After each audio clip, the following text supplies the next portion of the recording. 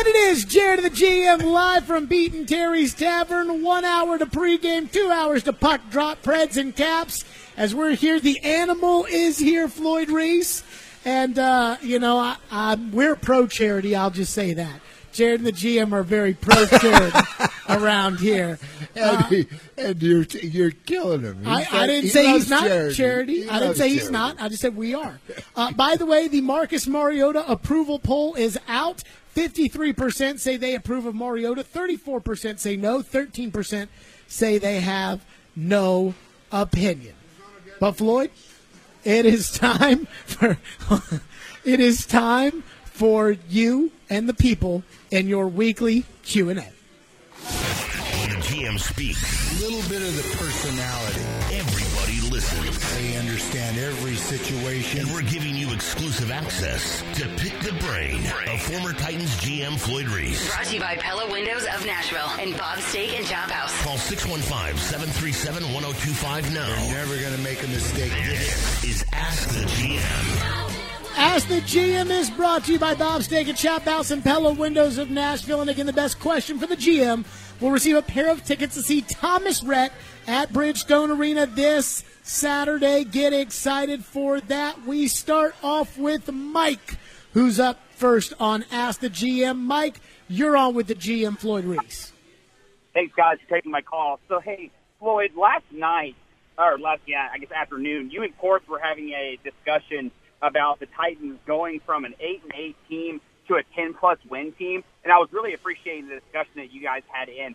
I wanted to toss in a question, though. So if the Titans are trying to get to that level, your suggestion is they have to fix the offensive line, they got to do some other things. I'm looking at, like, the other divisions in the league where they're chasing the Patriots, and the Jets and the Dolphins, for, like, the last decade plus, they've been trying to beat the Patriots, but they can't.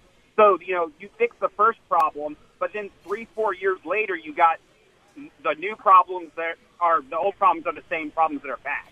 So, again, like, we've been trying for a decade to get this team to be a 10 to 12 win team, but we're chasing the mentality that we have to catch the Patriots. We have to do everything else. So, again, how does the GM, I guess, try to fix something over a 5-10 year period when they see that what with fixed is not working? I know it's a loaded question. It's kind of confusing, but I knew you'd help me out. Yeah, it's really a pretty good question. The part that's difficult, and I agree with you 1,000%. I think you can. The truth is this: you can put together a roster that is as good as any roster in the league. If you play a team that, for whatever reason, style of play, quarterback, whatever the reason is, that has figured out a way to beat you, the chances of you running second best all the time are really high. And I think that's the killer part. I mean, we've gone through at least a couple of times in my career, we've had what was universally recognized as the best team in the league. But then you play Baltimore, the Ravens, and you throw an interception, and it costs you the game. And therein, lies the crux. Now, at the end of that game, we had, 400-plus yards offense. They had like 100. We had every stat across the board in our favor, except we had an interception, and Ray Lewis ran it in for a touchdown, and we lost the game. And so you have to live with that, live with the fact that even though your team may be better, that you are going to struggle to win these games. Now, as far as the Titans now getting to 10 wins, I mean, it's strictly a matter of getting into these games. Last week is a great example. You've got a game that is within reach. You have to score 10 points to win that game. Vrabel goes out, tries to kick the field goal to get the first part of the 10, and you can't do it. Kicker misses it. Well, now you're in trouble because now you have to find out a way to pick. You've got to pick up really 14 points. And so you figure out we haven't been able to drive against this team all night long. How are we going to be able to do it twice in a row? And the chances of that happening just aren't very high. But I think you're going to have options. You're going to have opportunities to win games if somebody can come along and make a play for you. And that's the difference. The teams that 8-8, nobody really makes a play, but they don't give up a play. Teams that win 10, somebody or some buddies along the way have found a way to make a couple of plays for you to get you the extra win. The teams that only win 6, just the opposite of that happens. Let's go to Dave, who's up next on Ask the GM, presented by Bob's Steak and Chop House and Pellet Windows of Nashville. Dave, go ahead. Hey, guys. Thanks for taking the call. My question for you is really looking at the Preds lineup and Calle Jarnkrok right now. He had a pretty rough season last season, and so far he hasn't exactly come out swinging this season and made a little bit of a turnaround like Turris. We've got some young guns up behind him that are looking pretty hot. How long do you let it go before you start having to have the mindset from the GM of saying, look, Calle, if you don't turn it around, something's going to have to go here? And what does that look like from your perspective when we do have a solid roster and one of the technically senior members of that roster isn't doing what he's supposed to do? I'll shut up and listen. Thanks, guys. Thank you. The part that's interesting here is he's actually going to get his shot tonight. Didn't you say they were going to move he's him moving up to the first line. He's moving up to the first line, so he's going to get an opportunity, which in a pro sport, that's all you can ask for. I need a chance. Please give me a chance. And, he's going to be first line tonight. You can't ask for a better chance than that. But he's got to find a way to prove to, somebody, coach, GM, whoever it is, that he deserves to be here. And, I think in this new offense, as diverse as it's going to be, I think there'll be a bunch of guys like him that may actually get a chance to do that. And if they can do that and find a spot and count on that spot, then they've got a chance to, have a career here. And, I don't know for how long, but for a while. But if they can't do that, if they can't find that spot, then they're going to be in trouble, I think. I think Jarnkrok, to me, Jarnkrok is a prototypical bottom 6, third, fourth line guy. And I know they're putting him up on the first line. Jarnkrok's not good enough to be a top 6 forward, but he never was. That's why he makes $2 million, and the other guys make $8 million. So I don't get too worked up about Jarnkrok. I will say this, though, 2 years ago when he got hurt against Winnipeg before the playoffs, that was a huge blow to this team, the way he was playing. And you wonder if that's affected him, over the long haul, because he has not been as good as he was then. Let's go to Chris, who's up next on Ask the GM, presented by Bob's Steak and Chop House and Pellet Windows in Nashville. Chris, you're on with the GM.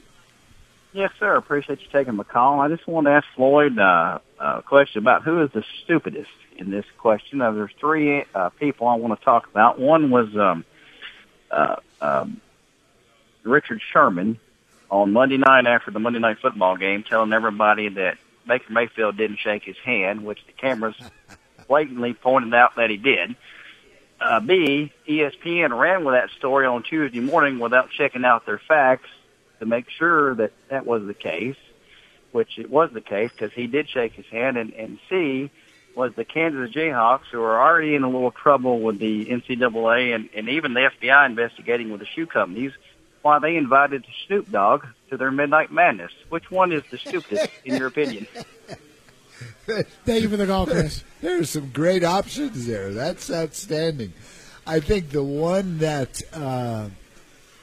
I really shook my head about the most was Richard Sherman. More than Snoop in Kansas? Yes.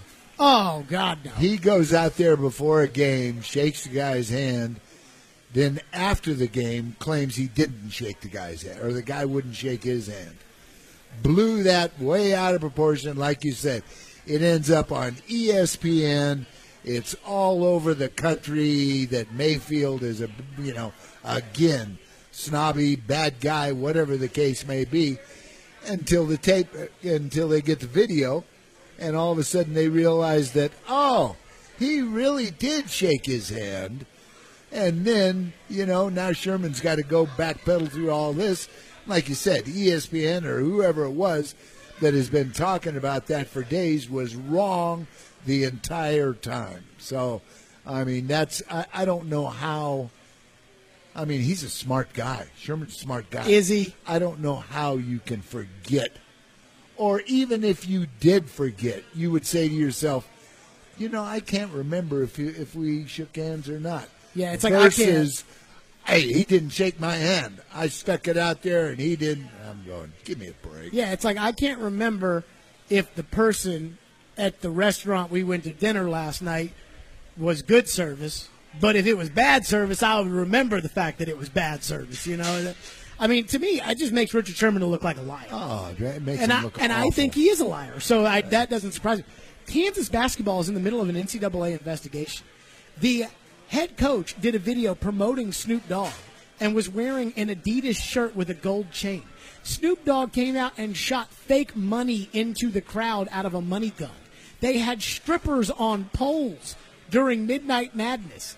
And their excuse after the fact was, well, we were told it was going to be family friendly. You got to be kidding me. That's stupid because that could get you more in trouble with the NCAA, who just decides punishments which way they roll out of bed. And the best was Snoop Dogg went on the Howard Stern show. Oh, Snoop, what do you know? He goes, I had a great time. He said, when you pay for Snoop Dogg, you're going to get Snoop Dogg. He said the audience was enjoying themselves. Something to that. And he said that he just thinks that Kansas pretended like they weren't expecting all that because the backlash came out, so they pretended like they didn't. And I love that. Love that about Snoop Dogg.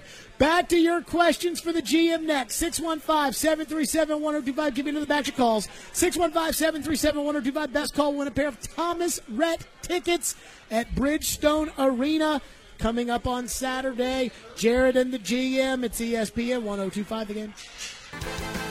Ask the GM is presented by Bob Steak at Chop House Pella Windows in Nashville. One line open if you want to snag it. 615-737-1025. Best call for the GM. We'll win a pair of tickets to see Thomas Rhett at Bridgestone Arena. Meanwhile, Sturgill is up next on Ask the GM. Sturgill, you're on with the GM, Floyd Reese.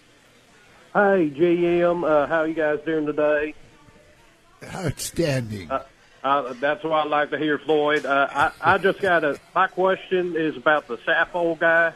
I just don't think he's any good anymore. I think the Rams just let him go, and we just got him. I just don't think he's as much up to him anymore. If you think that, could we get out of his contract next year? I'll hang up a list. Thanks, Sturgill. I think, and don't hold me to these numbers, but it seems like he signed a $44 million contract with $22 million of it guaranteed. Now, I don't know what that guarantee is. If the guarantee is like a signing bonus and a first year of the contract, yeah, you can get out of it, and it probably wouldn't cost you anything. Now, if it is a 3, 4, 5 year, and there are guarantees that run throughout the contract, then for you to get out of it, it's going to be costly. And I really have no idea how it's structured. But I'll say this: I mean, I wouldn't be too quick to judge him yet. I mean, I think his history, you don't drop off a cliff as fast as he's looking right now. And he has been a solid Pro Bowl, All-Pro caliber, both guard and tackle for a number of years. So, I mean, I'm confident he'll turn it around, that he and Taylor will get this thing together and they'll become effective. So Ian says, according to Spotrac, that apparently you could get out in 2021. At that point, he would have a 4.75 dead cap hit. So you're probably stuck with him for 2 years. Okay. Which is not good, but is what it is. And he would know. Todd is up next on Ask the GM, presented by Bob Steak and Chop House in Pella Windows in Nashville. Todd, you're on with the GM. Hey, guys. How you doing? So, good. I've been a Dodger fan since 72. I've been a Cowboys fan since 71-ish. My question for Floyd is, Floyd, why do you still have hair? working with Jared every day? That's time. I guess he doesn't have hair. I was trying to say you probably haven't seen me. I don't have any hair. But you didn't have hair 20 years ago. No, I haven't had hair for a long time. It's not his fault. But you know what? It's interesting because when we started this whole thing, it was kind of like, here are these two opposites. And I think everybody, including us, were kind of wondering how this is going to work out. And the truth is, it's as much as we bicker and fight and go back and forth. I mean, it's once the show's over, we're done, and we go home as buddies. So we're not having any trouble.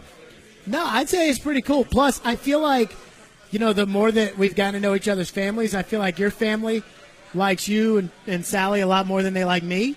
And I feel like your family seems to like me a lot more than you like me. So, I think it's all there's something to that. Yeah. Let's go to John, who's up next on Ask the GM. John, you're on with the GM, Floyd Reese. Hey, guys.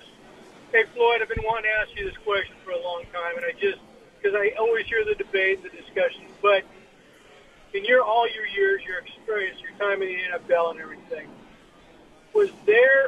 can you think of players from the past years? I mean, let's go back to your time with the Niners, all the time in the NFL. But are there players from the past era that you think, if given, if they could be the way they were then in today's NFL, would there still be a couple guys or guys that you would pick out to say, this guy would still be a superstar, would be legendary in this day and age at the top of his game? And I know it's tough to compare the conditioning and the equipment and everything else, but just with the guys you've coached and come across over the years, there are a couple that stand out like that. And I'm going to hang up and listen, guys. Thanks, John. There probably is, yes. But given that, I mean, the difference in the two games from years ago and the way it is now is incredible. Years ago, the players were much tougher mentally and physically. It was a brutal game. It was not, there really wasn't much pretty about it. And being tough and being physical and being those kinds of things was absolutely the most important. Now the game is very skilled, very, very highly skilled. The players now can, they're much faster. They jump much higher. They are built much better. They are conditioned much better. They are, all of the physical things that the individual athlete has to have to be a pro player. Well, you see that all now. Skill sets are off the charts. I think if there's a couple that would fit into now, it would probably be guys that are playing, I don't know how to phrase it, just smart kind of positions. I coached a guy named Paul Krause who set the NFL record for interceptions. Paul had no ability, but his instincts and the things that he could do were phenomenal. And so I think he would have a chance to go in the game nowadays. And if he could make it out of camp, that he would have a chance to get into games and surprise people. I just chuckled out loud. You're like, he led the NFL in interceptions, NFL record. He had no ability. I mean, he probably had a little ability, Floyd. Probably a little bit. And I have no idea who you're even talking about. Carl is up next on Ask the GM. Carl, you're on with the GM, Floyd Reese. Carl. Whoops. Carl. Oh, and he has difference between tackles, and I want to know that. Thank you, Carl. It's a difference between tackles. I think he's talking about the difference between the left tackle and the right tackle, and I actually want to know that because, like a guy like Kelly plays both tackles, but Conklin is strictly a right tackle, and Taylor is strictly a left tackle, and I want to know what the difference between a right tackle and left tackle is. Yeah, generally speaking, in my opinion, the left tackle is the athlete. The left tackle, you've got to have great feet. You've got to have great balance. You've got to have great hand use. You've got to be physical but not overpowering. You've just got to be strong enough, big enough that you can stop a power rush kind of thing. The right tackle is more the beast. He is a bigger, thicker, heavier. Feet aren't quite as good, but they're not bad. Balance not quite as good, but not bad. But when it comes to knocking somebody off the ball, when it comes to being really, really physical, then they can do that. And they are, they are, and I think if you look at the tackles that I worked with when I was, John Runyon on one hand, John Runyon was 6'7", 330 pounds, and just nasty as you could imagine. Our left tackle was Brad Hopkins, and Brad was a phenomenal athlete, not near as tall, not near as heavy, but much, much more athletic. Then we go on, we get Michael Roots. Michael was very, very athletic, great basketball player in college who ended up being our left tackle. And big country, David Stewart, was our right tackle, who, again, was 6'7", 340 pounds, just a big old hulk of a man. So I think that's kind of my the biggest differences for me. Ask the GM, presented by Bob's Steak and Chop House in Pella Windows of Nashville. If you missed your chance to get in with the GM, next Thursday at 5 o'clock will be your chance. Coming up next, the Predators have played 3 games. They play their 4th tonight against Washington. Then they finally go out on the road. When can we get a feel for what we're looking at? We'll discuss. Plus, I've got a couple observations I've seen. We'll get to all of those coming up next. Jared and the GM, live from Pete and Terry's Tavern at Bridgestone Arena. It's ESPN 102.5 The Game. Do you feel as this homestand goes along that you're seeing what you wanted to see in this first week or so here? Yeah, I mean, it's been, I think at the beginning of the year, it's never one thing that you're just looking at trying to fix. It's a bunch of different things. I thought defensively we gave up too much on the rush the other night for one reason. Last game I thought we gave up too much from the offensive zone for a different reason. So things that we, just continually try to cross off and get better at. Offensively, we've been able to, find some goals and find some success, but continue to work at things defensively. That was Peter Laviolette today. Predators and Capitals tonight, 7 o'clock. This has got to be hard for you, Floyd, to kind of put yourself in, say, Laviolette's shoes or a hockey coach's shoes as far as, deciding what is important about the early season and what's not. Because in the NFL, all that matters when you play 16 games is winning the 16 games. Right. What do we have to do to beat Denver this week? Then what do we have to do to beat, Seattle next week is kind of the way it's in the NFL. And this, I'm like, what do we make of what we're looking at right now with the Predators? Like, what really matters as far as the Predators are concerned? Like, what do you take away from the early part of the season and say, okay, that's important? And then what else is it chalked up to? It's October. What if they get hot this time of year, who cares? Like, if they reel off 10 in a row, who cares? Because it ain't going to matter come April that you won 10 in a row in October. So where are we on what matters and what we're kind of like is October and will be left in October? Yeah, I mean, to be honest, like you said, I'm not sure. I don't know what is. I mean, I look at these first few games anyway as kind of their preseason. This is their feeling, and this is what worries me, and I don't mean this ugly, but this is what worries me about the NFL. You with only 16 games, you don't have time to feel out a bunch of stuff. You've got to kind of.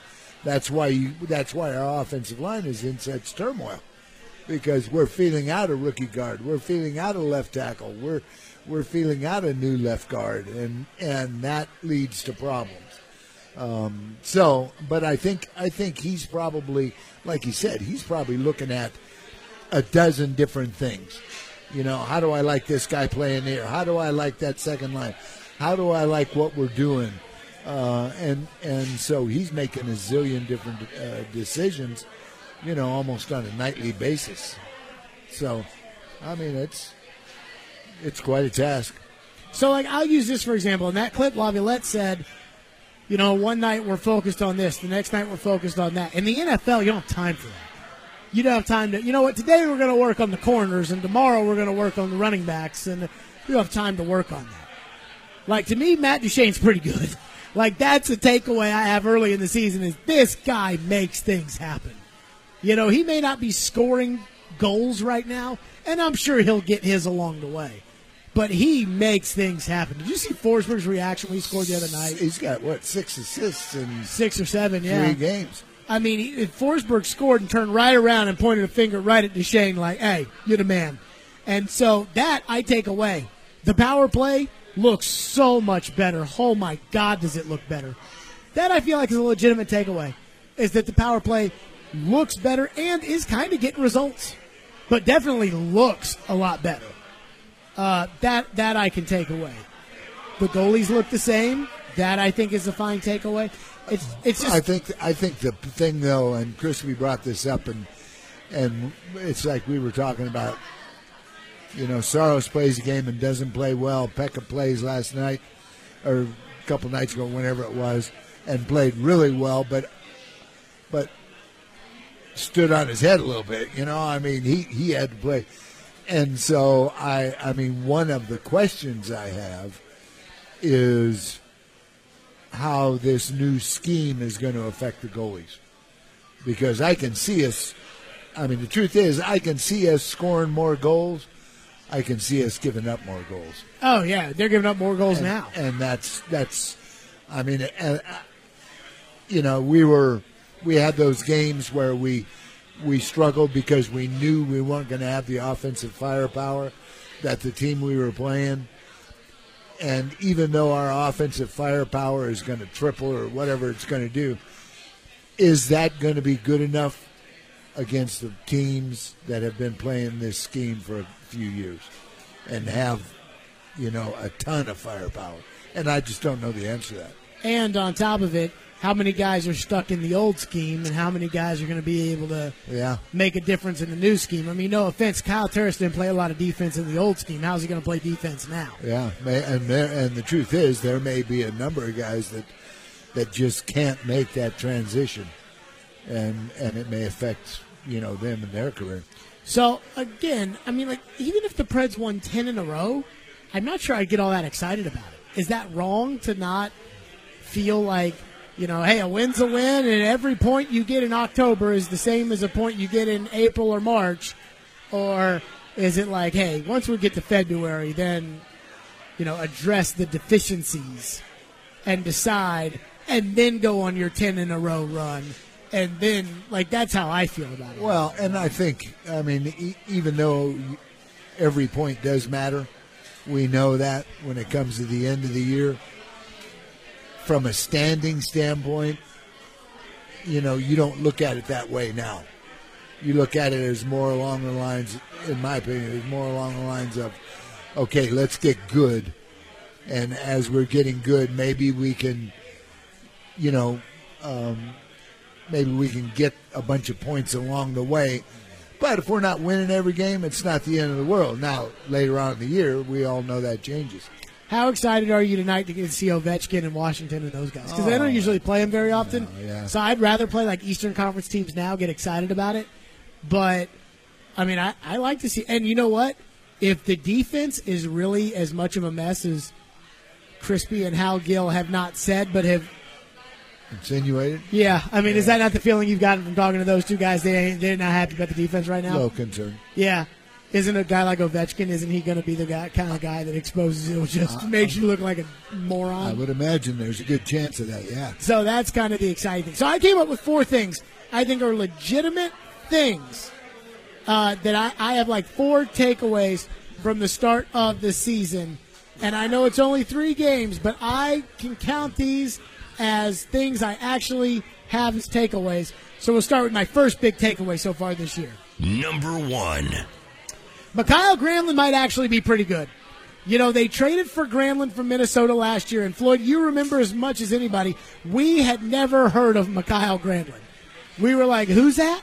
And Ryan was like, oh, Granlund's a player. He's going to be an asset. He's going to be great on the power play.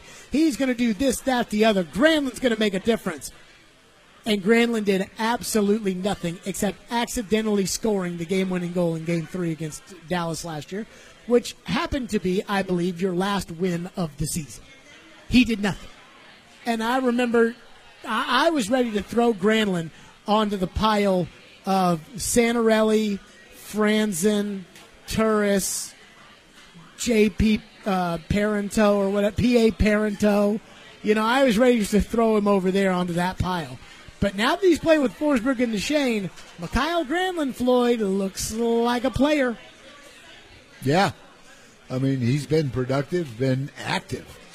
I mean, I thought he made a bunch of plays the other night. So he would go into games last year and you really wouldn't know he was out there. I think that's one thing this offense is doing for these guys is you notice them. You know, they're making plays, they're taking shots, they're doing whatever it is they're doing. That takes me to my second takeaway. Number 2. Number 2 for me is Dante Fabro's just fine. You know, we wondered, all right, is he going to be okay as a top 4 defenseman? And even though all signs pointed to yes, you really hadn't seen the guy do it. And while he still needs to do it for an entire season before you really get on board with it, to your point about noticing somebody, I haven't really noticed Fabro, which is a good thing when you play defense. And you're right. I mean, I haven't noticed him at all. And you're also right. I mean, that's probably a good thing. So, you know, it's that right back to that defensive issue that we were talking about before. So we'll see how that works out. And I really like Dante Fabro. He's got speed. He's got some size. I'm sure at some point he's going to get goosed like a rookie because that's what happens to rookies is they get goosed like a rookie. But as of right now, hadn't had that problem. So I'm encouraged with Dante Fabro so far. It takes me to my third takeaway. Number 3. Kyle Turris is better on the fourth line than he was on the first or second line. And I don't know if it's because we expect less for him on the fourth line or if the new system is perfect for him or what. I have no idea, Floyd. But he looks so much better on the fourth line than he ever did playing a top 6 role here. I would agree. I mean, he jumped out and did something, you know, the third game that it took him, I don't know, a bunch of games last year before he ever got to a point that you had confidence in him that way. So I just hope it continues. I hope he finds a way to light it up, and I hope he feels good about that. I think the question becomes, can you have a $6 million fourth line center, you know? And the answer to that is no. Right. And that takes us to my final takeaway. Number 4. The power play is going to be fine with Matt Duchesne. The question is, how much better does that make you? If you're giving up more goals, but you're getting goals on the power play, how much better does that make you? Does it make you a round better? Does it make you 10 wins better? Does it make you 4 wins better? How much better does it make you? I don't know the answer to that, but I do know that you're better on the power play, thanks in large part to Matt Duchesne, who is a player. Yeah, and I don't know the answer to it either. I mean, I think only time will tell us that because we're going to see good seeing you. We're going to see the power play, you know, over time. And it's like everything else. The power play is if in fact you're effective and you're doing well and you're, you know, all of a sudden doing in the league, you're among the elite. Well, other teams are going to adjust to that too. You know, now they're going to be saying, okay, this is what they like to do, and where do you go from there? So that's probably one of the reasons they brought in the new coach and let him, you know, put it together. I'm sure he's got all kinds of counters. Predators Capitals, 7 o'clock, right here on ESPN 102.5 The Game. What'd you just say? Oh, okay, yeah. Predators Capitals tonight. That's actually my fault. My dad showed up, so we said hey to him, and so that's, But Predators Capitals tonight, 7 o'clock. Predators game day is next.